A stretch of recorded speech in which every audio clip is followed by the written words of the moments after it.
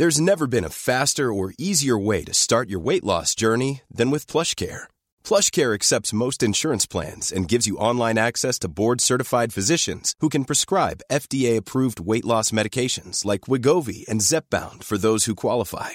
Take charge of your health and speak with a board-certified physician about a weight loss plan that's right for you. Get started today at plushcare.com/weightloss. That's plushcare.com/weightloss. plushcare.com/weightloss. Hiring for your small business? If you're not looking for professionals on LinkedIn, you're looking in the wrong place. That's like looking for your car keys in a fish tank.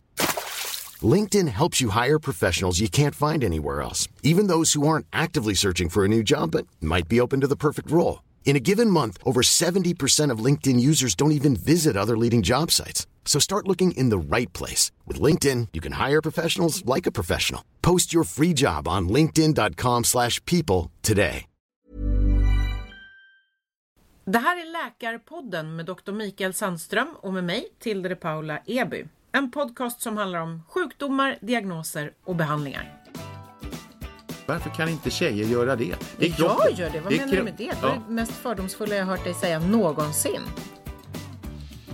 Ja, alltså det här är en av de koster som är mest väl undersökta och är lättast att hålla sig till. Vilken träning är bäst? Det enkla svaret är...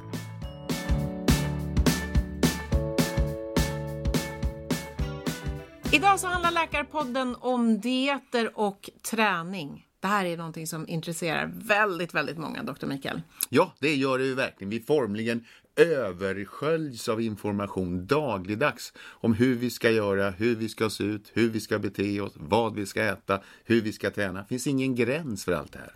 Men finns det en sanning? Nej, det finns inte en sanning. Det är väl egentligen bara jag som har den och det kommer jag leverera i slutet av programmet. Vilken träning som är den bästa. Säkert. Nej, men allvarligt? Ja, den bästa träningen ska jag tala om vilken som är den. Det finns vetenskapligt stöd för det jag kommer att säga avslutningsvis. Den bästa träningen, men kommer du också berätta vilken som är den bästa dieten? Det är jag inte riktigt lika säker. Vi ska redogöra för de olika varianterna. Det beror ju på vilken person man är. Okej. Ja. Vad tråkigt. Det hade varit roligare om det fanns en. Det här är lösningen. Ja, visst hade det varit där. Och det här ser man ju... Alltså, jag ska komma med en liten motfråga som gör det lite fundersam här. Vet du hur man behandlar halsfluss? Halsfluss gör man väl egentligen... Ja, halsfluss, antibiotika. Okej. Se där, det finns ett svar. Då gör alla det. Det är det rätta. Vilken diet är den bästa? Alltså, det finns 200 svar, men det finns bara en svar. Antibiotika, en lösning. När det är så att det finns ett givet svar, då brukar alternativen vara ganska få. Bara det faktum att det finns hundratals dieter visar att ingen vet. Så vi kommer att hålla oss till grundprinciperna och de kanske 5-6 vanligaste och berätta vad de står för, kan jag säga. Om vi börjar med att prata om dieter, Mikael. Ja. Diet, vad är det? Ja, det kan man ju fråga sig. Alltså, det är ju så att vi behöver någonting att leva av och leva på. Dieter har ju blivit i folkmun, är det ju alltså, det är någonting, man ska späka sig för att nå något mål. Man men ska gå ner i diet vikt. har ju blivit bantning. Ja, det har blivit bantning. Och så, men sen det är det ju inte, utan det är, vad är det jag behöver för att leva? Och där finns det ju några, alltså det här kan vi göra det ganska enkelt och tydligt. Vad är det vi behöver? Vi behöver producera energi, vi ska röra oss. Och då behöver vi kolhydrater. Vi behöver kunna lagra energin och plocka fram den lite senare, en vecka senare eller när du har svultit. Då behöver vi fett. Och sen så måste vi bygga våra muskler och någonting, och det är proteiner. Så att de 3 beståndsdelarna är ju det vi behöver. Ser du de här dieterna som det då kallas för som verktyg för att gå ner i vikt, eller ser du dem som ett förhållningssätt till mat i livet? Ja, det sista, ett förhållningssätt till mat. Jag vet att nu ska vi ska inte fastna med BMI och hela tiden. Vi vet att någonstans 30-35 i BMI är inte bra. Det är förenat med både högre risk för hjärt-kärlsjukdomar och cancer och sånt. Så det bör vi undvika på det bästa sättet vi kan. Är det de riktigt snabba kolhydraterna, de här som ger det här snabba insulinsvaret? Och vad är det Godis, med andra ord. Godis, läsk. Läsk måste väl vara det sämsta. Det är sockervatten. Det ger ingen mättnadskänsla och det ger bara energi som man inte behöver. Så att är det något råd, det är där jag skulle börja. Det jag vänder mig starkt emot, det är ju den här dietfanatismen som råder. Att min modell är bättre än din modell och du ska göra som vi gör och sånt där. Det är ju starkt kritisk till, absolut, verkligen. Utan håll inte på liksom, kör inte ner i halsen på andra vad du tycker. Och där kan jag tycka att LCHF bland annat är väldigt onyanserade i sin debatt. Jag får ju höra det ganska ofta att det här är den enda modellen, det här är det enda som finns och vad vet du om energi och sånt där? Ja, jag har hållit på i 30 år med intensivvårdspatienter. Någonting har jag väl snappat upp. Så ska de förklara för mig då hur jag borde bete mig. Och om du inte gör det så är du en idiot, du borde bli av med legitimationen. Så här, den här typen av förhållningssätt har jag väldigt, väldigt svårt att respektera. Och då har man gått över liksom att jag mördar inte för att jag vill hålla på något speciellt fotbollslag. Och jag går inte och hotar och är allmänt otrevlig för att min diet är den enda rätta vägen. Det har ju blivit en religion på något sätt och det tycker jag är av ondo. Vi vet ju vad som gäller. Vi vet vad som är bra för oss, vi vet vad som är dåligt. Ett salladsblad är bättre än en pommes frites. Det vet vi. Vi vet att det är bra att röra på sig. Vi vet att det inte är bra att vara för överviktig eller för underviktig heller för den delen. Varför säljer dieterna så bra? Det är drömmar. Det är drömmar och förhoppningar vi köper. Drömmen om en quick fix. Nu har den äntligen kommit, den här enda behandlingen. Det bästa för mig. Som gör att jag kan träna 17 minuter och få lika bra effekt som en dålig metod som jag tränar 19 minuter. Och då är vi där igen, de här olika, hur meningslöst det ändå kan vara. Jag vill igen poängtera vikten av att tänk livsstil.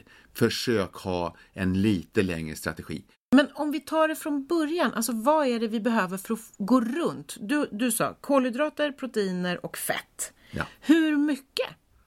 Då behöver man ungefär hälften kolhydrater och sen en kvart fett och en kvart proteiner. Det är så man ska dela upp det på tallriken så att säga. Ja, principiellt. Kolhydrater är pasta, potatis, ris, den typen av saker. Ja, just det. Och de kan vara långsamma, det vill säga de kan ge ett snabbt blodsockersvar eller ett långsamt. Men alltså det är olika sockerarter, stärkelse, cellulosa, fibrer. Det är det som är det energiinnehållet alltså, i kolhydrater. Fett är ju fett, det vet vi vad det är. Och det är smör och precis. olja och sånt där. Och proteiner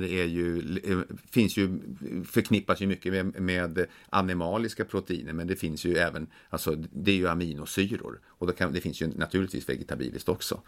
Men det finns i kycklingkött, fisk. Bönor, soja, allt möjligt. Så det går.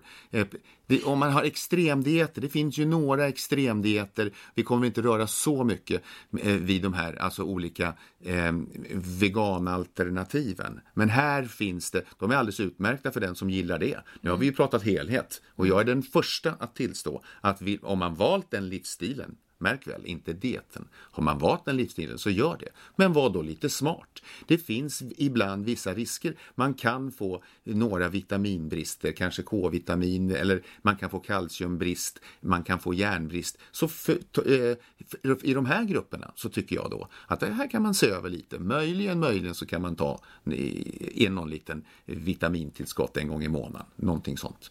Men fortfarande så kvarstår frågan, vad är då problemet? Om man äter protein, fett och kolhydrater och så upplever väldigt många, och det visar ju siffror också, att vi blir allt mer överviktiga. Ja, det är ju tillgängligheten.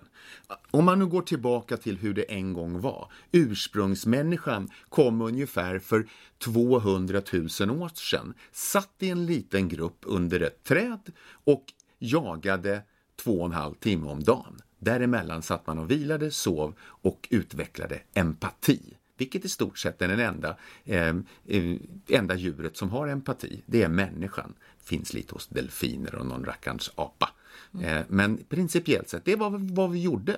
Så att och sen ibland var det gott om föda, vilket var bra. Och då satte sig fettet runt oss. Det var lätt att bära. Det sätter sig centralt, som många vet. Det är lättast att bära på det sättet. Men sen så fick vi gå kanske i flera veckor tills vi äter mat nästa gång. Vi är gjorda för att svälta. Det är ju så vi har utvecklats. Då är det lite lustigt det här när det dyker upp liksom 50 dieter de sista 50 åren. När vårt system har liksom adapterat sig, som det heter på fint, eller vant sig vid en situation som var 100,000-tals år sedan. Tänker du nu. Alltså, nej det gör du inte, säga på det, men många tänker så att då ska man ju leva som de gjorde på stenåldern, då är ju det den bästa maten. Ja, det är ju, för dem var det ju det, men de blev ju inte gamla. Vi hade ju inte cancer. För det får man när man är 60, 70, 80. Jag hoppas ingen tar illa, oftast ingen tar illa. Min egen vän, ska jag säga så här, nära, min egen gudson fick leukemi. Han är botad av läkekonsten, kan jag säga. De enorma framsteg som har gjorts, i synnerhet vad det gäller barncancer, men det finns många andra också. Så där, men jag förstår ändå vad du menar. Du är inne på men de här hjärt-kärlsjukdomarna, det har inte med kosten att göra, för det var ju aldrig aktuellt. Vi hann inte bli så gamla så att vi utvecklade de sjukdomarna. Och det är lite som jag sa i början, det här med att det är ju, hur ska vi förhålla oss? Hur gamla vill vi bli? För hjärnan hänger ju inte med. Du kommer alltså vara med saker du inte kan uppleva. Är det viktigt? Nej, jag vill inte bli äldst på demensboendet. Vilken diet och vilken träning ska jag ägna mig åt? Vilken är bäst för mig? Ja, det beror på vilka mål du har här i livet. Och det här har vi hela den springande punkten hur man ska förhålla sig. Jag har successivt under mitt liv mer och mer utvecklat en livsstrategi. Jag jobbar med intensivvård, jag ser mycket döda. Jag har personligen hållit handen på tusentals människor när anhöriga inte hunnit fram till exempel, eller inte varit närvarande, och pratat med människor som just skulle dö. Aldrig har jag hört någon säga jag skulle ha köpt en bil till, eller jag har gjort för mycket, eller alltid är det jag skulle ha sagt, jag skulle ha gjort, jag skulle ha rest. Varför gjorde jag? Tänkte jag inte på det? Och sen dör man. Och där sitter man i ett rum, man har lyssnat på en människas sista ord och ska förhålla sig professionellt till det här. Och det här formar mig, har format mig, och det gör ju livet så oerhört dyrbart att jag har inte tid helt enkelt att följa alla kvasimedicinska råd som dyker upp i tusental på löpsedlar, i tidningar, och anpassa mitt liv efter detta. Jag måste anpassa mitt eget liv så att jag får något innehåll i det. Om det är så att man skulle följa vartenda råd, alla vet att röka är dåligt, det är inte det att man inte vet det. Vi vet att pommes frites inte är bra, så vidare.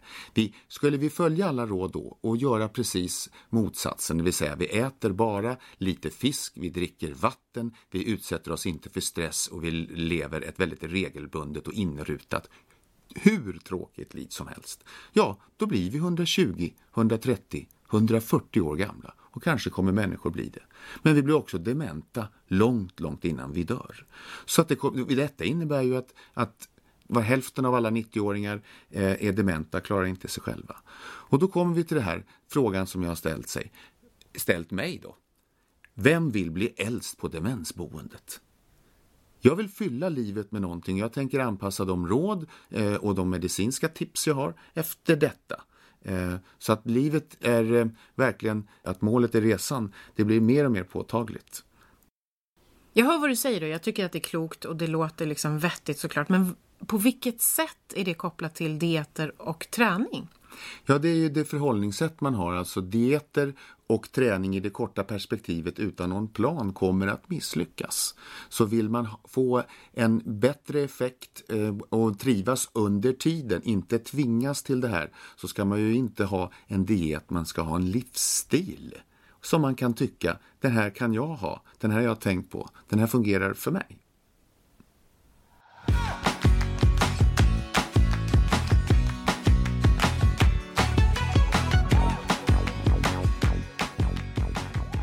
Ska vi ta ett litet grepp om de populäraste dieterna just nu? Så får du säga vad du tycker? Ja. Vad du tror om dem? Ja, det kan vi göra. Vi kan väl börja liksom, då menar jag då liksom utvecklingsmässigt i lite kronologisk ordning då. Paleo är ju sånt som då stenåldersmänniskan kunde komma över. Stenåldersdieten tror jag den kallas för också. Caveman diet, eller det finns massa sådana här varianter då. Och det man inte kom över är ju liksom processat bröd och mjöl och sådana saker. Och mjölkprodukter. Det är det man inte åt, utan det vart nötter, det vart kött, det vart ägg och sådana saker. Det är bara att tänka sig vad som fanns. Bär och frukt. Precis. Vad som fanns innan jordbrukssamhället. Och det var ju bra för dem då. Och kroppen är ju så fantastiskt anpassningsbar så det fungerade. Sen vet vi då numera att, alltså när vi nu pratar dieter, alltså att den överviktiga personen kommer att få hjärt-kärlproblem, folkhälsosjukdomarna. Det är någonting vi vetenskapligt är väldigt säkra på.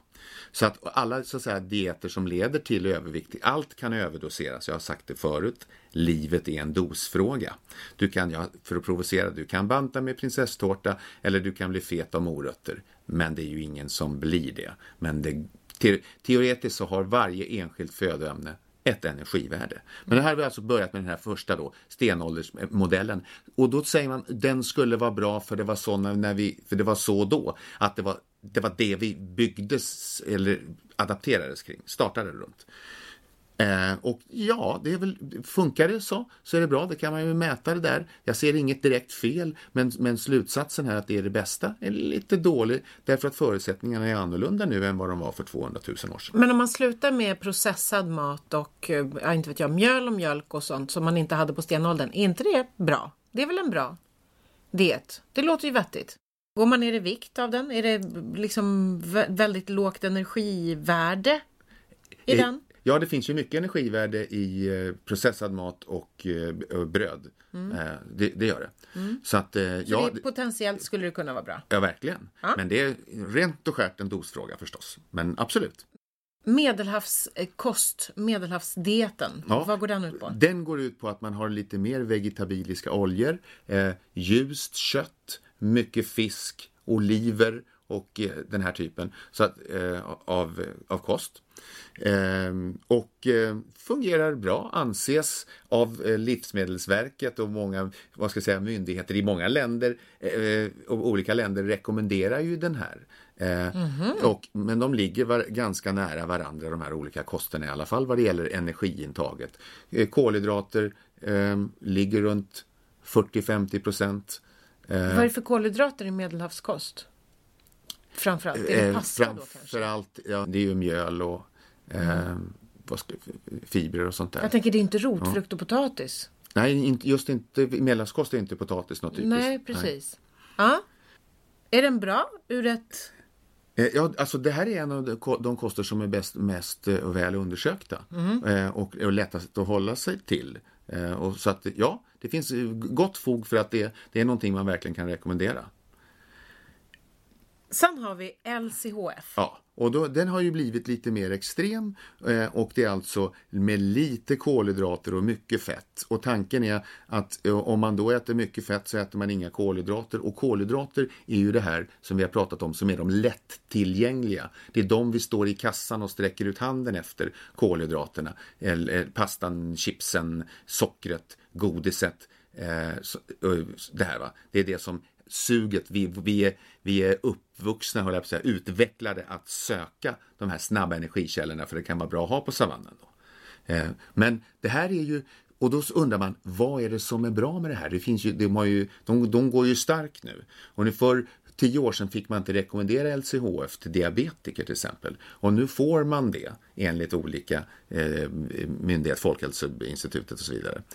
Så att vad är det då? Är det kosten eller är det faktum att man går ner i vikt? Det är det ingen som vet. Grejen är att om man är gravt överviktig, börjar med en diet, gärna som en livsstil, och sen börjar gå ner i vikt. Då är det, i min värld så spelar det ingen roll vilket var liksom orsak och verkan här. Det viktiga är ju att man går ner i vikt. Och då, om det var för att du äter lite kolhydrater, om det var den specifikt eller de positiva hälsoeffekterna är att du går ner i vikt, det spelar ingen roll. För vi vet att just viktnedgången är den den som är den mest betydelsefulla. Fungerar det för dig så är det en bra lösning.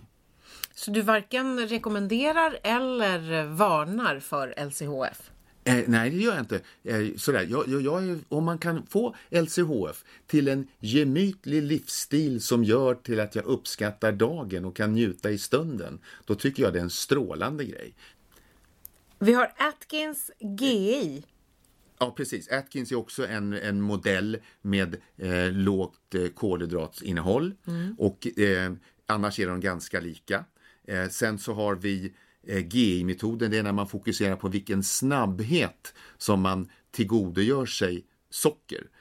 Om man tänker då fullkorn, det är ju kolhydrater då. Om man tänker sig 1 gram fullkorn eller 1 gram rent strösocker, så kommer kroppssvaret, insulinsvaret kommer mycket, mycket fortare på vanligt socker. Och då finns det mängder av teorier. Den mest förhärskande nu är alltså insulin svarar man högt med. Då insulin är en anabol substans, bygger upp och lagrar fett. Så får man ett starkt insulinsvar så lagrar man alltså mer fett. Men det är ju samma energiinnehåll sett över. Det innehåller 4,1 kilokalorier per gram i alla fall. Fast det långsamma då, eller havrekrier eller flingor, om du jämför med att käka. Vissa frukostflingor är ju rent socker och har ett enormt stort energiinnehåll. Men sen andra har ett lägre energiinnehåll och en långsammare effekt.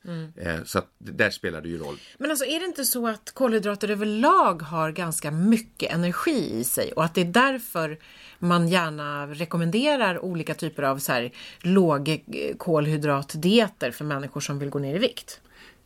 Ja, mycket av det är ju sött. Det är ju den här söta smaken som är ovan. Ja, men även bröd eller pasta innehåller ju ganska mycket kolhydrater och ganska mycket energi. Verkligen, men det är samma energiinnehåll i alla. Det är 4, alltså en kolhydraters nästan. Nu ska vi inte, det rör sig om procent. 4 kilokalorier per gram, oberoende av vilken kolhydrat, är nästan sant. Så att då är det ju mängden. Jag kommer tillbaka till det här mantrat jag har kört med. Livet är en dosfråga. Men du kan äta kolhydrater, frågan är hur mycket. Men de som förespråkar den här typen av LCHF eller Atkins eller GI och så vidare, de pratar ju om det här med att kroppen gör egna kolhydrater så att det är så otroligt onödigt att peta i sig extra. Ja, precis. Och där har ju alltså Livsmedelsverket till exempel satt gränser för vad man tycker man ska ha tillsatt. Det finns ju då både sockerarter som är en kolhydrat i mat som sådan. Va? Och då ska man inte ha extra, då ska man inte liksom göra det sötare än nödvändigt. Som att ta några exempel, så thaisås eller ketchup eller såna här saker som är bara rent socker. Att man tillsatt tomater med socker. Va? Och det är väl sådana saker som man kan undvika.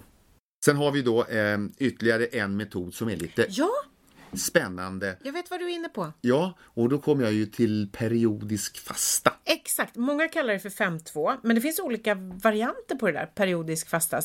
Jag hörde någon gång om någon som kallar det för, nu ska vi se, det är 24 timmar på dygnet och då skulle det vara så här att, vad kan det vara, 18-6 kallar de den för. Ja, det kan man köra. Eller, för den som inte är så tuff att köra. Alltså 5-2 betyder att man enligt deras förslag, du ska ju ändå ha en normal och en bra kosthållning. Energi är oförstörbart.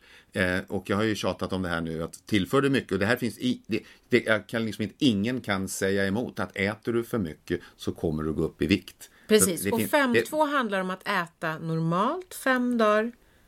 Och 600 kilokalorier vid 2 dagar. Och alltså väldigt lite då kan man ju säga. Ja, väldigt lite. Och man kan fördela det på olika sätt, på en måltid eller på flera. Men 600 kilokalorier är ungefär 1/4 av en normal dag. Det fina är det här, jag rekommenderar ingen, men man kan ju ha, nu är det här med livsstil, jag kan tänka mig 6-1. Och få lite långsammare, det var jag liksom inne på. Jag är inte så orolig för att missa en frukost eller missa en middag eller missa en lunch som vi gör idag till exempel. Det gör inte så mycket. För att grejen är att man kommer detta dygnet tillföra lite mindre. Man kan få möjligen lite huvudvärk och bli lite trött. Men är man frisk då, då klarar man av det där hur lätt som helst. Det har vi gjort mängder av gånger. Så att varianter på det där är ju lite intressant. För periodisk fasta och den här paleo är ju egentligen ganska nära varandra. Men 5-2 är ju lite mer oberoende av vad du äter. Utan du gör ju avbrott och så får du hantera det på ett sånt här överkomligt sätt. Ja, man kan äta sallad hela dagen eller så får man bara äta en måltid. Alltså det beror på hur mycket den innehåller rent energimässigt. Men vadå, så att tolkar jag dig rätt nu? Du rekommenderar 5-2 om man vill hålla vikten. Alltså, jag rekommenderar, för om man kan, som livsstilsgrej jag tycker det är en bra grej. Jag försöker detta, men jag är inte så tuff. Jag är ju lite mjuk till person också. Jag kör 6-1 för 5-2 är för hårt för mig. Så jag tycker att 6-1, det vill säga jag kör en dag och jag försöker förhålla mig till detta på ett annat sätt. När jag håller ner, ja. Och då försöker jag verkligen äta så lite som möjligt och sånt där. Och jag har också intalat med saker som egentligen är sant faktiskt. Så jag ska berätta att jag är lite hungrig nu. Det bevisar att det funkar. Är jag hungrig så är det ju rätt. Nej, men man ska väl inte gå omkring och vara hungrig? Jo, det kan man vara. Man ska inte göra det till sin motståndare. Det är klart man klarar en dag utan mat. Jag tror alla människor kan reflektera här med tanke på hur hösten har varit. Människor är nöd överallt. Ska vi inte kunna klara en dag? Ska jag inte kunna klara en dag? Alltså när man jämför hur lyckligt lottade vi är. Jo, men varför? Ja, men det finns ju, du har ju mat i skafferiet. Varför? Ja, samma sak. Att jag ska nå skönhetsidealet lite grann, folkhälsoidealet lite grann, leva livet nästan hela tiden, men kanske bara inte alla dagar i veckan, men 6 dagar i veckan, och så kan man sitta här en 7:e. Och så här försöker jag, men det jag berättar är ju min livsstil, inte allas. Men hur ska vi äta? Gud, jag tycker jag återkommer till den mest basala frågan hela tiden. Hur ska vi äta? Inte för mycket. Och då har vi det. Då kommer jag tillbaka. Men då är det som är det springande problemet. Att vi äter, det är inget fel på hur vi äter egentligen. Utan problemet är att vi äter för mycket. Ja, just det. Alltså vi lägger på oss vikt. Det är också någonting naturligt. Med naturligt åldrande så får vi mer fett och mindre muskler. Det kan vi inte göra så mycket åt annat än med träning. Det finns en sak som spar muskler när man svälter. Det är fysisk aktivitet. Då tar man mer från fettet än från protein och kolhydrater. En människa som svälter kommer annars först börja med socker, sen fett och sen börjar musklerna förtvina. Sättet att stoppa det eller sakta ner detta är rörelse. Det här det tror jag inte någon diet kan säga någonting om. För så här är det. Men vi har den här tillgängligheten. Vad ser du när du står i kassan på ditt snabbköp? Du kan sträcka ut handen och nå läsk, godis. Det är så fruktansvärt lätt. Lite grann. Och då säger den, men är det så fel att göra det då? Nej, inte. Men gör det inte alltid. Gör det en gång i veckan. Lördagsgodis, för mig så är det på lördagar. Det är en jättebra regel man kan ha. Pröva lördagsgodis på lördagar, inte på söndagar och fredagar. Men på fredagar då vill man ha fredagsmys, ja, det vill på lördagar vill man ha lördagsgodis och på söndagar vill man ha söndagmiddag. Precis, och då ska man ju ha sin livsstil och anpassa sig därefter och förstå det här. Och man får försöka, man vet att lite fysiskt aktiv och lite rund är mycket, mycket bättre än en smal och fysisk inaktivitet. Ja, det har med kronisk inflammation och sådär. Att vi är gjorda för rörelse. Även där så är vi gjorda för 100,000-tals år sedan. Men du menar alltså att hellre att vi kanske ska acceptera att vi är lite rundare än vad... För här står ju egentligen inte mot något fysiskt dåligt utan i så fall mot något slags ideal. Jag tror inte det finns någon diet som jag inte har provat i alla fall. Jag tror inte det. Nej. Men sen så är det ju ingen av dem som har funkat. För det är ju inte jag. Så att det blir ju några dagar och sen så skiter jag i det liksom. Ja, men alla som ser dig så uppfattar ju inte dig som att det där är ett bekymmer med nej men precis det är det jag menar. Jag mår ju bra. Jag tränar, jag äter bra. Men det jag pratar om, det är ju idealen. Hur man ser ut. Alltså det tog ju mig 40 år innan jag kände att nej men vet du vad? Det är så här jag ser ut och jag gillar det. Det är helt okej. Ja, det förstår jag att du gör. Du är en del av en bransch där idealen är om möjligt än mer utpräglade just där än i andra. Ja, fast är det eller är det liksom någonting som drabbar oss alla? I och för sig, jag får ju väldigt ofta så här Upp, har du gått ner i vikt? Eller upp, jag tror att det är någon som är gravid igen. Den är ju rolig. Man bara, men var någonstans bor den bebisen liksom? Men just det här att hela tiden bara, det handlar inte bara om att vara stark fysiskt, utan det handlar om att vara stark mentalt. För att annars så liksom påverkar det där en för mycket. Alla de där bilderna på fantastiska kroppar som är sönderretuscherade men ändå ser så härliga ut. Ja, alltså att kropp och själ eller shop och kräl, att det hänger ihop, det är så oerhört uppenbart. Vi kan börja redan bara med immunsystemet, alltså mår man bra i själen så mår kroppen bra också. Så att det är precis som det, saker hänger ihop, det är tveklöst så. Så egentligen, det är ju onödigt om alla som lyssnar väntar tills de har fyllt 40 innan de börjar liksom inse att kroppen är ett fantastiskt instrument. Skit i de där retuscherade bilderna på alla möjliga vackra människor, och ibland till och med dyker jag upp på något omslag och är också jätteperfekt, sminkad i 2 timmar, håret är liksom tillrättalagt, kläderna är utvalda av en stylist, till och med smyckena är utvalda, man har liksom målat mina naglar, det finns liksom ingenting i den bilden som ens liknar hur jag ser ut när jag vaknar på morgonen med rufsigt hår och tvätta klädertrosorna på mig. Hiring for your small business? If you're not looking for professionals on LinkedIn, you're looking in the wrong place. That's like looking for your car keys in a fish tank.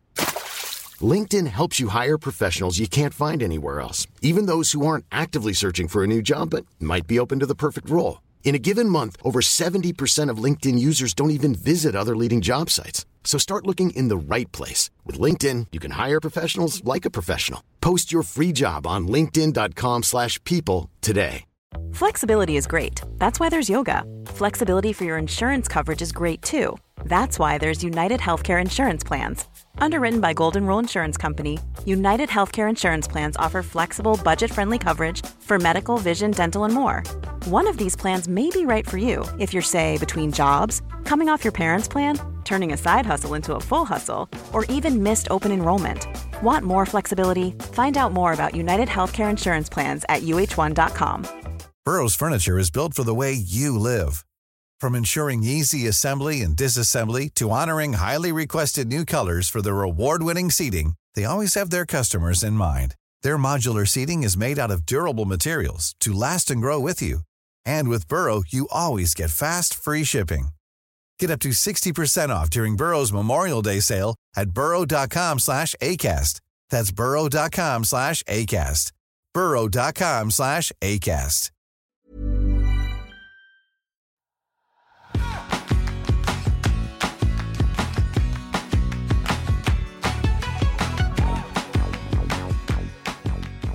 Du, Dr. Mikael, träning. Ja. Hur mycket ska jag träna? När ska jag träna? På vilket sätt ska jag träna för att det ska ge bäst resultat? Bra att du frågar, eftersom det finns så många olika svar att ge här. Men vi ska ta dem en i taget. Det är ju det här, det är väl lite kul att veta varför man gör någonting. Sådär. Ska vi ha folkhälsoperspektivet? Må allmänt bra? Vad är nyttigt för mig? Vad borde jag ha som del i min livsstil? Då är svaret, du bör träna konditionsträning 30 minuter 3 gånger i veckan och pulsen ska komma upp till 60% av maxpuls. Men hur vet man vad man har för maxpuls? Det vet man väldigt enkelt. Dels, antingen har man testat det eller så kan man räkna. Och då räknar man 220 minus ålder. Ja, men det stämmer inte på alla, säger någon då. Nej, det gör det inte. Så det men kanske, ungefär? Då kanske 219 eller 221. Det finns jag är den första att tillstå att människorna är olika. Men nu snackar vi om hur det förhåller sig. Så här är det bara. Men gud vad roligt, 220, det måste vi testa på mig. 220 minus min ålder, och jag är ju, Dr. Mikael? 29 år gammal. Så du har 190. Eller 43 då, som jag faktiskt är. Och nu är inte jag så bra på huvudräkning, va? 987 och 43, så har vi 177. 177 blir det. Ja, och då är du kvinna och då kan du ligga långt längre. Så då säger vi 175. Där ligger din maxpuls. Ja. Och 60% av 175 är, du som är bra på huvudräkning. Ja, Du har ju ändå förhoppningsvis gått läkarlinjen. Ja, det har jag faktiskt Kräver gjort. mycket matematik. 120 säger 120. Så att 3 gånger i veckan så ska jag och alla andra 43-åringar som är kvinnor där ute ungefär träna 3 gånger i veckan i 30 minuter med puls på 120. Ja, precis. Och när är det då? Jag har ingen pulsklocka, ska jag behöva hålla på. Det finns ju mycket appar och sånt där. Skit i dem. Utan när det börjar... Ja, häng med nu för här. Det var roligt. Ja, utan Skit i det. Ja, just det. Utan, man klarar sig utan sånt där också. Nu börjar det bli lite jobbigt och samtala med någon, den som man är ute och går med. Då ligger man rätt. Det är ju så här att jag tänkte komma till det, eller borde ha kommit till när vi pratar dieter, att det här med hur ska jag göra, vad är framgångsfaktorerna, och så är vi på träningen. Har man svårt att träna eller göra eller dieta eller vad det nu är själv, så ta hjälp. Det sociala trycket har vi diskuterat. Drömmen om våra ideal, allt sånt här. Allt detta är ju vad gör någon annan, hur blir det? Så ta hjälp, gör det liksom, utnyttja det där kortet fullt ut. Så träna tillsammans med dem. Positivt grupptryck. Ja, precis, verkligen. Den är svårare att ställa in om bästa polaren eller näst bästa polaren eller värsta konkurrenten kommer. Då är det svårare att ställa in, då blir det av. Och sådär. Så, och det gäller, så där kan man ha en stor glädje av. Så det var bara en riktlinje. Det är så här att man är ute och går och tycker att andfådd och lite svårt att prata, då ligger ni rätt. Eller lite jogg kanske. Ja, det behöver inte vara mer än så. Nej. Alltså. Nej. Är man elitidrottare, då stämmer det inte här. Då är det helt andra aspekter. För elitidrottsmän som måste komma så nära sitt absoluta max, så måste man träna mycket. Då är risken mycket, mycket större att man tränar så mycket att det blir negativt. Men för oss i övriga gruppen, och jag påstår att det finns ju kanske bara 1000 elitidrottare i landet. De andra är idrottare och folk som håller på ganska rejält. Men där är överträning ett litet problem. Existerar med ett litet problem. Så när jag kommer till de här, när jag säger det här, räcker det här? Ja, verkligen, det räcker. Men gör det till något positivt. Men du säger att man ska träna konditionsträning 3 gånger i veckan, 30 minuter på 60% av sin maxpuls. Jag har lärt mig det, memorerat. Ja. Men styrketräning då? Ja, och då har man ju sagt att vad är det ena och det andra. Man vill ju vara lite snygg också på beachen. Vem fan vill inte det? Alltså, det skulle jag också vilja vara. Men du tränar ju jättemycket. Sluta vara ute med hoven. Nej, det gör jag inte. Men du är jag ute med hoven. Du vill att jag ska säga att du är supersnygg i kroppen. Du kan absolut visa dig i badbyxor i sommar. Ja. Så, nu var det sagt. Nu var det sagt. Tack för dessa vänliga ord. Men det man har kommit fram till är att det ofta är ju livet sådär att man måste välja det ena eller det andra. Nej, här kan man göra båda. Och det fina då för de som tänker lite längre, att jag har ju sagt att här man kan inte vila sig i formen, men menar du att liksom 65-åriga tanter och gubbar ska köra styrketräning? Absolut, det ska de. Det är det bästa sättet att förhindra ledvärk. Det är det bästa sättet att förhindra muskelvärk. Det är det bästa sättet att upprätthålla skelett, inte osteoporos, alltså benskörhet. Så det finns jättebra. Dessutom så får man en ökad metabolism. När du har, ju mer muskler du har... Ämnesomsättning. Ja, du tänkte så. Jag översätter det här. Ja, det är ju bra. Ja. Men ämnesomsättningen går ju upp om du bär på mer muskler. Vilket då kan du ta en kexchoklad till och fortfarande ha jämnat ut för den. Om du nu väljer att göra det. Det är ett val som står en fritt. Men så det här är av godo. Så att man kan mycket, mycket väl alternera. Och då kan jag tänka mig att vi går steget ännu längre. För nu undrar ju folk så här, ska jag få svar på frågan, kan jag köra kondition och styrka samma dag? För det vet man ju, att har man kört styrketräning och sen löper, så bryter det ju ner musklerna. Nej! Det gör de inte. Man kan göra det. Jag skulle själv inte rekommendera det. Men jag har läst studier, jag vill se att det är negativt. Det är inte det. Och så jag har läst och tittat i böcker. Du har hoppats att du ska hitta det negativt och köra både styrka och kondition samma dag. Så att du ska slippa. Ja, för jag tycker det är tungt och jobbigt och sånt där. Så jag nöjer mig med det jag gör. Men nej, det finns inget vetenskapligt stöd för detta. Det förslaget är då i alla fall att ska man göra någonting av det här nu när vi är inne på lite mer konkreta saker, så är det då att man kör styrketräningen först och löpningen sen. Det finns det lite stöd för att detta är det bästa. Men vänta. Vi har nu konditionsträningen 3 gånger i veckan, 30 minuter varje gång. Hur ofta ska jag köra styrketräning? Jag vill ha konkreta svar. Ja, det kan du få. Ur folkhälsoeffekten så behöver du inte köra alls. Utan då är det bra att du rör på dig. Och då räcker det med konditionen. Jajamän. Men och då har du kommit långt. Jag tycker man ska vara nöjd då. Och sen så kan man lägga till. Jag har satt som för mitt, jag nu inte gör något fysiskt föredöme. Men jag kör varannan pass. Det som blir av. Så här. Så att varannan gång, men jag kör ju inte varje dag. Utan varannan gång styrketräning, varannan gång ett konditionspass. Och jag har gjort upp med mig själv, vad är det bra? Jag har 30 minuter och då har jag lyckats oavsett vilken puls jag kommer, men jag kommer väl dit. Men ibland kör jag 32 minuter, ibland kör jag 34. Och det svåra är ju att gå till träningslokalen, det är inte att träna. Det svåra är att byta om, det är där det tröga, när alla är igång. Då är det inte ett bekymmer. När polarna är väl löper och du har sprungit i 30 minuter, då orkar du 35-40. Inte för att du behöver, men man kan vara nöjd. Men jag kör i alla fall varannat pass. Men hur många gånger i veckan? Så många jag kan. Och det blir mellan 3 och 5 gånger i veckan för mig. Och varannan gång. Och du ser ut sådär? Ja.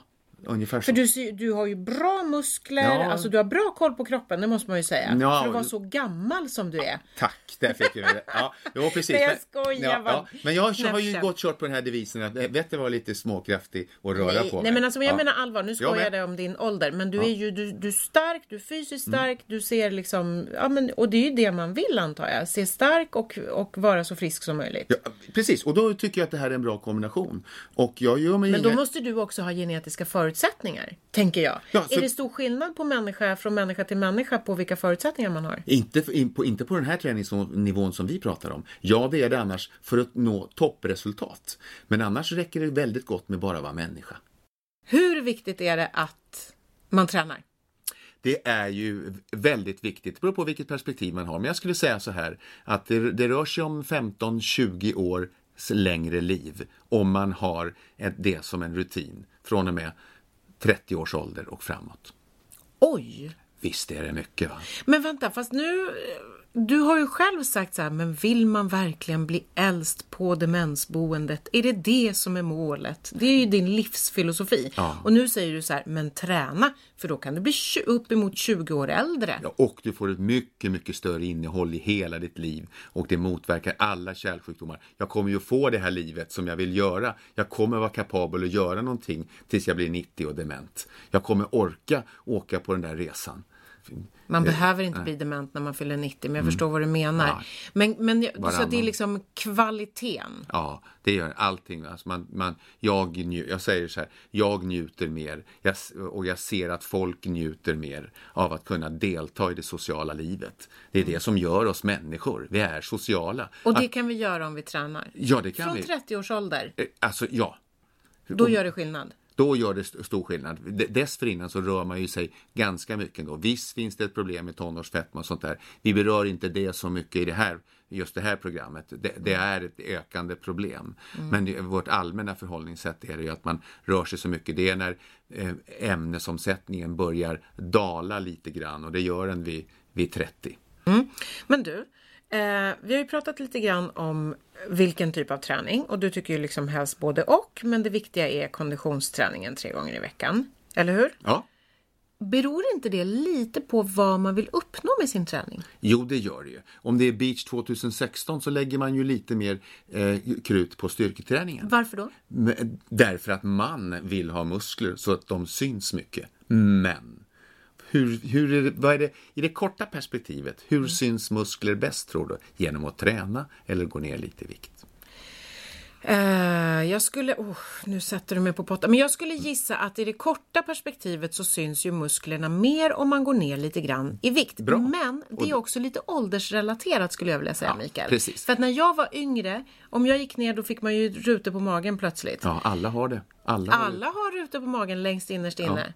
Ja, precis, fast man inte ser dem. Så precis. Men nu, idag när jag har passerat 40, det måste jag säga, då jag kan inte gå ner 1 gram. Snarare behöver jag tänka på att hålla vikten eller gå upp. Och varför då? Jo, för att jag ser inte slank och ung och härlig ut, utan jag ser ju bara gammal och hängig ut. Ja, precis. Och man måste ju liksom åldras med stolthet istället. För jag som 57-åring, jag låtsas ju inte försöka springa och vare sig klä mig eller låtsas att jag är 30 år, för det är jag inte. Jag skulle hellre vilja bli uppfattad som en välmående, vältränad 57-åring. Sådär. Det är men väl, hur? Det är väl gott nog, är det inte det? Ja, det är det. Att det är man det. ser trevlig ut för sin ålder. Om det nu är själva liksom utseendet som är drivkraften.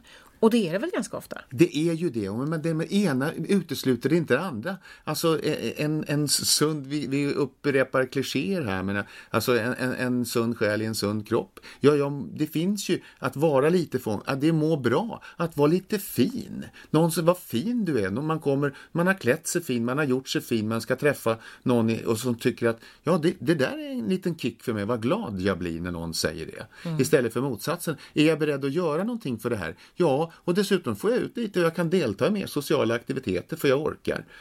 Och sådär. Så jag tycker det finns så mycket, det blir så mycket spin-off-effekter. Jag har sagt det här förut. Finns det en enda medicin som jag skulle skriva ut, så skulle det stå motion på det här Men du får pillret. ju göra det. Är det inte så att läkare får skriva ut fysisk aktivitet på recept? På recept, ja. Så är det. Men jag tycker att det är lite konstigt att någon annan ska ta över min kropp och förklara. Det där har jag lite svårt för. Men det är bra. Men det är väl jättebra om man behöver hjälp att komma igång. Då kan man i alla fall säga så här, doktorn sa att jag skulle röra på mig. Ja. Och det kan vara bra gentemot arbetsgivare. Och doktorn säger nu att det är bra att röra på sig. Ja. Här och nu alltså. Ja, så att det finns ingen, men jag tycker att vi har ett ansvar.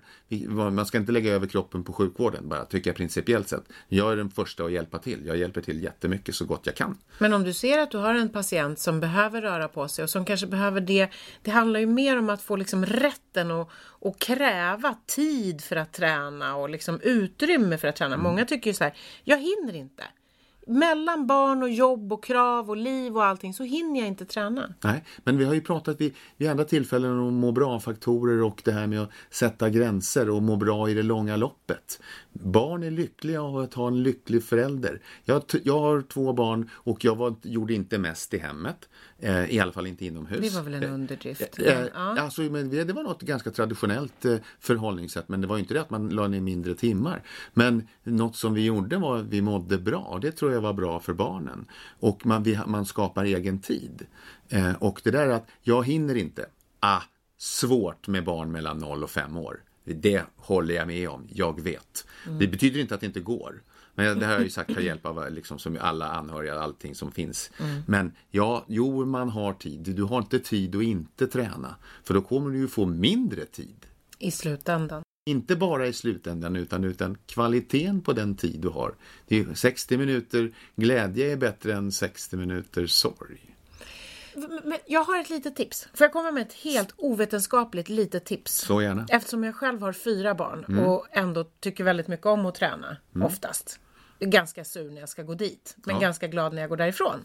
Ja, det känns igen. Ja, men då har jag en grej. Ibland när jag inte kommer ifrån, för att jag har ju också en 4-åring som inte klarar sig själv. De andra barnen, de är så stora så de kan vara hemma själva medan jag sticker iväg en halvtimme eller en timme. Men med 4-åringen då kan man gå på joggenad. Så där. Ja, det gör jag med honom. Då sticker jag ut och sen så joggar jag lite grann runt honom, eller vi liksom...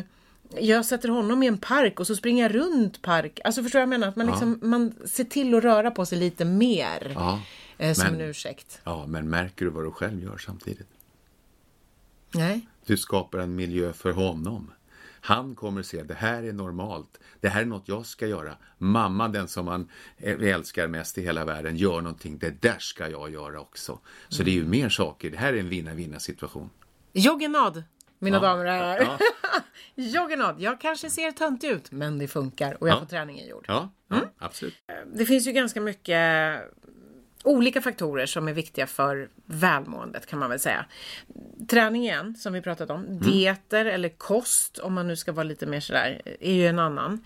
Men hur ska man liksom göra i förhållandet mellan mat, träning och återhämtning? Alltså sömn, du pratar ju jämt om återhämtning och hur viktigt det är. Ja, verkligen. Sömn är ju den viktigaste faktorn. Alltså när vi är stressade och sånt där så är det ju, sömnen är ju längre, vi sover ju så mycket mer än vad vi tränar.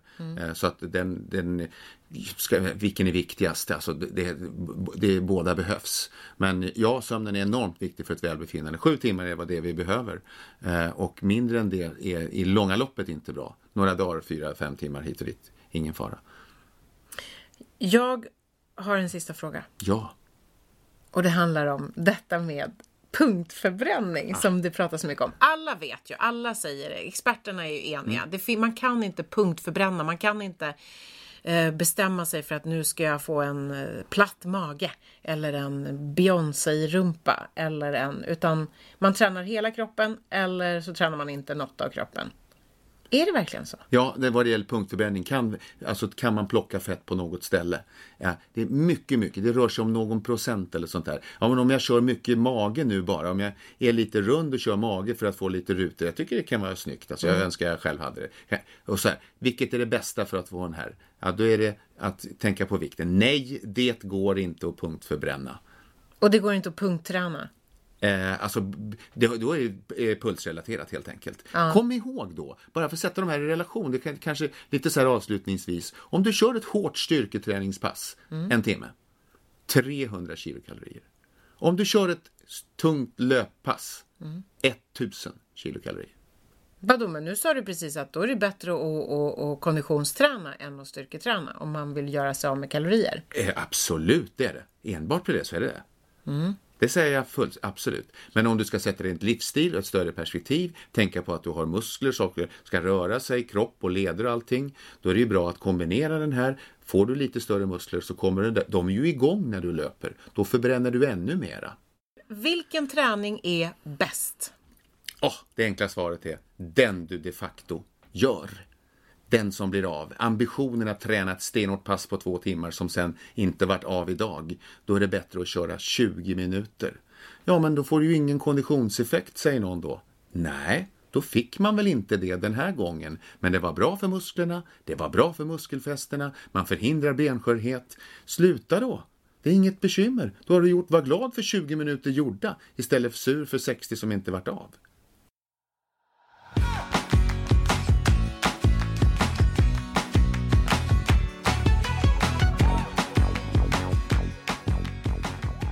Nu har vi kommit till lite av en favoritdel i Läkarpodden och det är när du får ge konkreta svar till våra lyssnare som ställer frågor via våran mejl läkarpodden@tv4.se.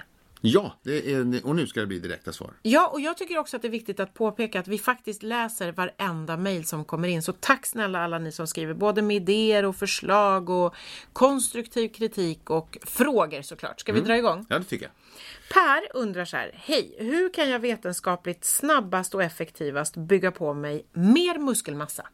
Ja, det beror lite på vilken situation du befinner dig, hur gammal du är och hur mycket du har tränat. Men det korta svaret är, det duger gott med 3-4 pass i veckan, 1 timme räcker och du bör äta 1,6-2,0 gram protein per kilo kroppsvikt och dygn. Okej, 1,6 till 2,0 gram protein per kilo som man väger och dygn. Alltså om vi säger bara för att säga ett exempel. Om man då väger 50 kilo. Ja, så säger vi. Ja, så blir det 100 gram protein. 100 gram protein? Ja. Och hur mycket motsvarar 100 gram protein? Alltså vad pratar vi? Pratar vi om 2 ägg? Eller pratar vi om 2 kycklingar? Hela kycklingar? Eller vad pratar vi om? Då pratar vi, för 100 gram så pratar vi ungefär 1 kyckling. Normal mat. Och rejält med normal mat. Behövs nästintill inget extra protein. Proteinshakes och sånt där är bara några få. Jag skulle säga tonårsungdomar alltså som tränar 6 dagar i veckan. De kan behöva proteintillskott. Alla andra extra proteinshakes och sånt, det behövs inte för vanliga individer. Normal mat räcker. Var noga med att käka fisk och kyckling som är jättebra. Det utesluter inte någonting annat, men det är bra källa. Men normal mat, kanske en extra tugga av en kycklingbit om man har en specifik hård träningsperiod. det är ju så här att vi äter ju, man ska ju ta proteintillskott, varenda en ska ta det alltså. Och det är, kan jag säga på det hela taget, är helt meningslöst. Ni måste gränsa till elitidrott för att det här ska vara meningsfullt. Eller om man är med 17 till 23 och växer som mest. Just där kan det löna sig. Då har vi fått en fråga från Daniel som frågar så här: kan man träna kondition och styrka under samma pass eller motverkar det muskeltillväxt? Det här var du inne på förut. Det här var jag inne på förut. Nej, det ska man inte göra, har jag sagt i 30 år till mig själv. Jag läser svaret. Nej, det motverkar inte muskeltillväxt. Ja, man kan det. Jag är häpen själv hur starkt stöd det ändå finns. Så man kan träna kondition och styrka under samma pass. Konstigt, va? Nej, men jag tänker så här att du försökte väl få det till att man inte kunde göra det för att det skulle hämma muskeltillväxten bara för att slippa, antar jag. Ja, du är väl, du är väl lat som alla andra? Ja, jag är ganska duktig. Jessica, hej. Går det att tillgodose sig träning om man juicar? Det vill säga om man bara dricker olika juicer under en period av till exempel 57 dagar. Ska man alltså träna när man juicar?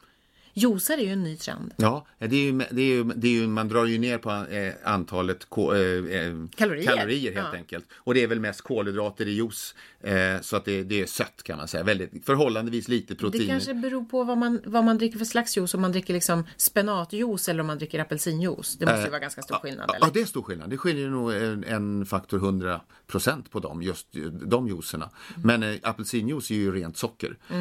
Ja, alltså du kommer inte få så här jättemycket muskeltillväxt.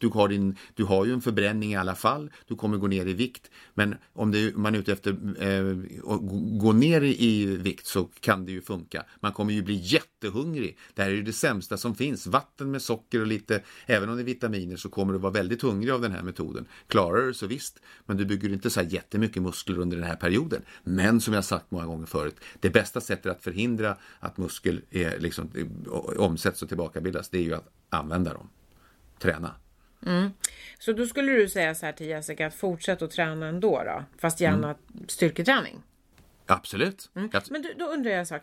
Det här med att dricka juice här 57 dagar, bara juice.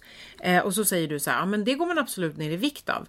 Och då måste jag fråga, är det inte så att man går ner i vikt men att man sen när man börjar äta igen går upp? Ja. Kanske till och med mer än vad man gick ner? Ja, det är precis. Och varför gör man det? Därför att det är sån här som man gör när man kolhydratbantar sig inför Vasaloppet till exempel.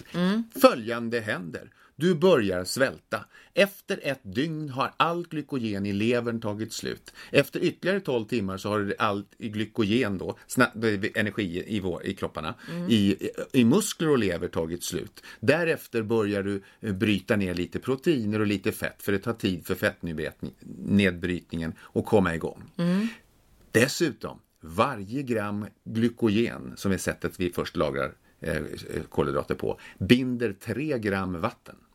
Så att du kommer kissa dig ut, du kommer gå ner mycket. Så går du ner 500 gram kolhydrat, glykogen, så kommer du också gå ner 1,5 liter vatten. Så du går ner jättemycket. Det är därför man alltid går ner i vikt när man börjar med en vrålbantning eller en vrålsvält. Så man är ju procentuellt fetare efter ett dygn, därför att du har blivit av med, du har mer och procentuellt mer fett. Så det står mindre på vågen. Ja, men när du sen bygger upp, det första kroppen gör när den får mat sen igen, det är att bygga upp glykogendepåerna. Och så binder du vatten. Och så är du jätteöverraskad. Och då har kroppen sagt, vi vart av med glykogen. Bäst att bygga in lite extra mycket. Och då kommer du gå upp och så här. Så att de här variationerna är ju mycket i vätska framförallt. Men snabba bantningar, ingenting som du rekommenderar. Det ser jag på hela ditt kroppsspråk. Ja, nej, det är ju ingen lösning. Utan man ska ligga på ett lite lägre energiintag. Sådär. Om man behöver gå ner i vikt. Ja, nu kan man ju invända här. Nu haltar ju mitt resonemang, tänker många. Han gillar ju 6-1 då. Jag menar, då kommer ju veckobehovet av energi vara lite lägre. Även om jag då svälter mig en dag. Det är ju inget farligt, som jag sagt många gånger. Men att bara juica sig till liv. Man får ju ha vilken lösning man vill för att komma upp de där 600 kilokalorierna. Men du, apropå det här med att juica, detox. Ja, det här är ju en tanke att det ligger mystiska gifter inlagrade i kropparna. Och sen så kissar vi ut det där. Men, vad är detox om du börjar där? Det finns inte. Nej, men okej. Men vad är det vi kallar för detox? Det är det att man ska göra sig av med. Man renar kroppen genom att svälta och då bryts slaggprodukter ner som man sen kissar eller skiter ut. Och det här är också via olika slags juicer eller vad är det? Ja, det brukar vara så. Och i stort sett i alla, mig veteligen alla, jag har aldrig hört talas om en detox som innehåller, där man höjer kaloriintaget, utan alla har lägre kaloriinnehåll intag under den här perioden, 1, 2, 3, 7 dagar och sånt där. Så att man kommer gå ner i vikt, man kommer göra sig av med glykogenet och man kommer göra sig av med vätska. Blir man av med gifter? Nej, nej, nej. Man har mätt hur mycket som helst på kisset som kommer ut. Det blir inte mer tungmetaller, det finns inte. Detoxing som system existerar inte. Njuren och levern sköter om det där ändå. Här är en fråga som jag gillar från Malin. Hej, vad är det enskilt bästa sättet att träna för att få en snygg rumpa? Ja, det är, då kommer lite av det här. Det är samma sak som med sixpacket. De flesta har en snygg rumpa där under. Det svåraste är ju när tjejer går upp i vikt mer än killar, kan jag tycka, så sätter sig fettet fördelar sig lite jämnare på yngre personer än på tjejer, lår och stjärt. Så att går ner lite grann i vikt. Och sen så kan man ju köra knäböj. Varför kan inte tjejer göra det? Jag gör det. Vad menar du med det? Det var det mest fördomsfulla jag har hört dig säga någonsin. Vet du varför? För då säger tjejerna så här: ja, jag vill inte ha för stora muskler. Jag vill inte ha för stora lår, säger vi. Och då säger jag så här: lägg av. Det finns inte. Den risken för tjejer att ni ska få för stora muskler, den är 0. Det är obefintligt. Ni kommer inte få för stora muskler. Det blir bara bättre kontroll på dem och de muskler som de facto syns är snygga. Fast vänta. Nu är vi inne på ett sånt här. Det här är ju ett livsfart. Vi sitter och pratar om tjejer och killar och men jag har ju fått en fråga här. Nej, jo, men jag bara säger det. Vi generaliserar något så kopiöst just nu. Men med en liten inlagd ursäkt för generaliserandet så måste jag bara säga så här. Det som du precis sa nu. Att jag vill inte ha större lår, men jag vill gärna ha en större rumpa som sticker ut lite snyggt på något slags, på lite fint sådär. Ja, och det brukar jag säga. Ja, och vad är det då som sticker ut där bak? Nu, alltså, jag hör precis vad jag själv säger. Jag förstår, men om man får en fråga av någon som vill ha ett konkret svar. Vad är rumpan? Vad är det? Det är kroppens största muskel. Gluteus maximus. Medius och minimus, 3 stycken är de, och i kombinerat så är det den största muskeln. Jag vill ha en snyggare sån, så gå ner lite i vikt så man får bort, så man ser mera, och bygg lite muskler. Men att det plötsligt skulle svälla på nu använder man ju lår också vid knäböj till exempel. Ja, man gör ju det. Ja. Men att musklerna ska svälla upp till så man ser ut som Hulken och sånt där, den risken är 0. Det är ju svårt nog som det är. Men grejen är den att man vill ju ha, jag och den här Malin uppenbarligen också, vi vill ju ha kanske stora, fina, härliga rumpor som sitter efter ryggen och inte precis ovanför knävecken. Och för det så vill vi inte ha stora breda lår, utan till det vill vi gärna ha lite slanka ben. Ja, just det. Men då ska du få lite... Kan du ordna det? Ja, det kan jag då. Tänk då lite på det. Kost och sånt har vi diskuterat så mycket. Alla vet vad som är... Men gå ner i vikt är väl inget bra sätt att få en större rumpa på, tänker jag. Alltså större rumpa? Du sa ju snygg rumpa. Ja, nej, det är sant. Hon har skrivit snygg. Det är jag som vill ha större. Ja, det är du som vill ha större rumpa. Men det kan du få om du nu lyssnar lite grann, så ska jag tala om hur det är. Jo, då är det så här att då är ju kombinationen. Vi har ju pratat om kondition och vi har pratat om styrketräning. Då skulle jag föreslå till exempel en riktigt bra sport. Och det är start- och stoppsporten. Och det är badminton till exempel. Du går ner djupt, då får du träningsvärk i stjärten. Och sen så kör man lite styrketräning som jag har nämnt också. Och då kan man ju nöja sig med, om det här är målet, då kan man nöja sig med 15 minuters 3 eller 4 rejäla benböjsätt, och så spelar man badminton sen. Super! Hur ska man tänka angående vätska och löpträning, undrar Petra. Hon skriver att hon amatörtränar men springer ändå vissa längre lopp per år, även maraton. Maraton, det är väl inget Alltså amatörtränar maraton. Ja, det kan man. Ska man lagra vätska i kroppen innan ett lopp, undrar Petra. Ja, jag börjar längst bak. Nej, det ska man inte. Du blir bara kissnödig. Du ska ha normal vätskebalans när du börjar. Det hjälper inte att trycka i massa litrar. Du ska tänka så här. I stort sett alla aktiviteter när det är kortare än 45 minuter behöver du inte fundera över vätska överhuvudtaget. Men det kan vara gott och man ser folk som dricker vatten innan de ska springa 100 meter. Alltså snacka om meningslöst. Och är du igång längre än 45 minuter, ja då kommer du få brist. Spelar du tennis, det blir 2 timmar eller några set sånt där, ja då vet man att och då ska man hänga på från början. Men det rör sig, man har en maxgräns, lite oberoende, men du kanske kan ta till dig ungefär 2-4 deciliter per timme. Mer kan du kan inte trycka i den liter och ta upp den. Bra! Här har vi en fråga till. Jag har hört av en tränare att man lika gärna kan skita i att träna om man är bakis. Stämmer det, undrar Jonny? Ja, alltså om man har varit ute på lördagskvällen ska man dra igång direkt på söndag morgon. Nej, det ska man låta bli. Man kan vänta till söndag eftermiddag. Den vetenskapliga tanken här är att levern är upptagen med att bryta ner alkohol istället för att bygga proteiner. Men ska man då ställa in träningen? Nej, det tycker jag inte. Men ska man göra någonting annat? Ja, man kan mäta att koordinationen är sämre. Så här ska man göra någonting enkelt. Man ska inte syssla med teknikträning på söndag eftermiddag och söndag kvällen. Men träna kan man absolut göra.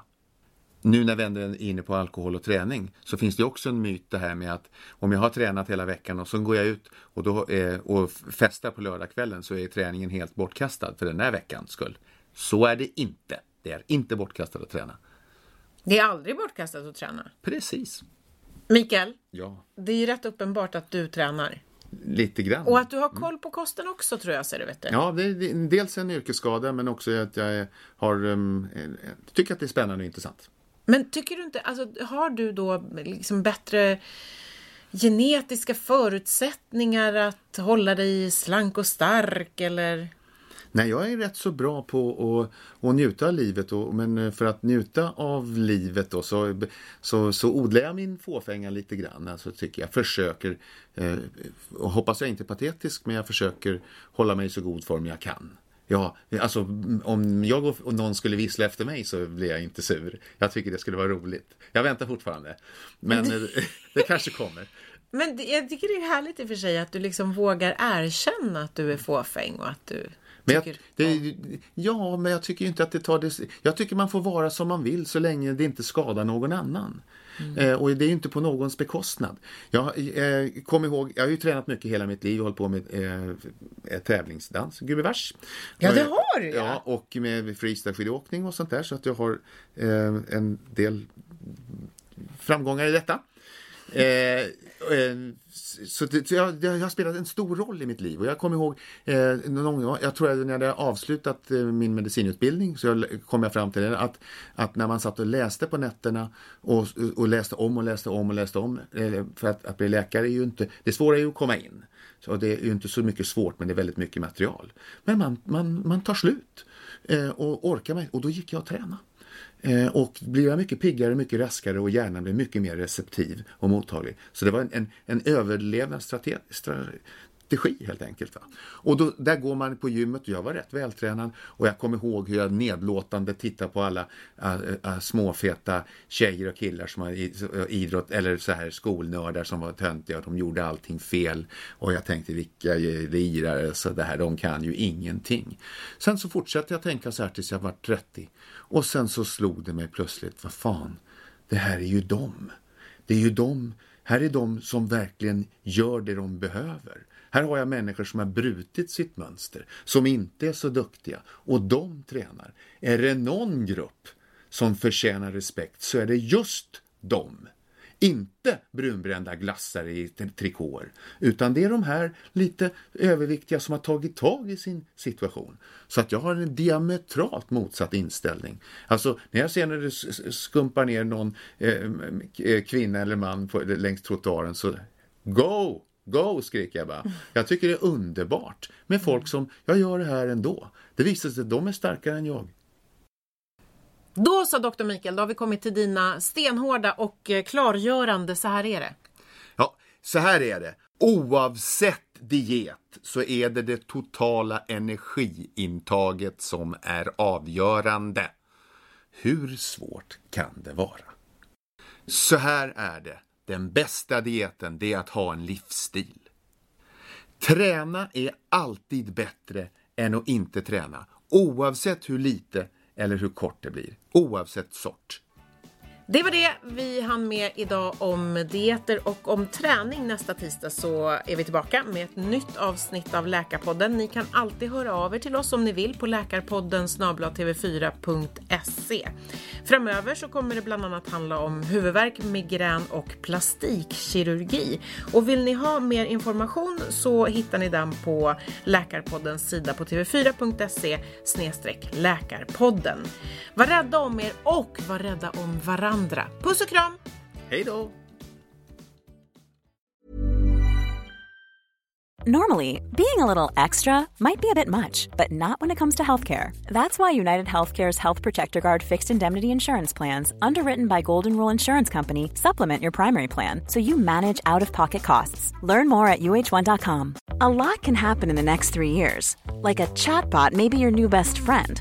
But what won't change? Needing health insurance. United Healthcare Tri-Term Medical Plans are available for these changing times. Underwritten by Golden Rule Insurance Company, they offer budget-friendly, flexible coverage for people who are in between jobs or missed open enrollment. The plans last nearly 3 years in some states, with access to a nationwide network of doctors and hospitals. So for whatever tomorrow brings, United Healthcare Tri-Term Medical Plans may be for you. Learn more at uh1.com.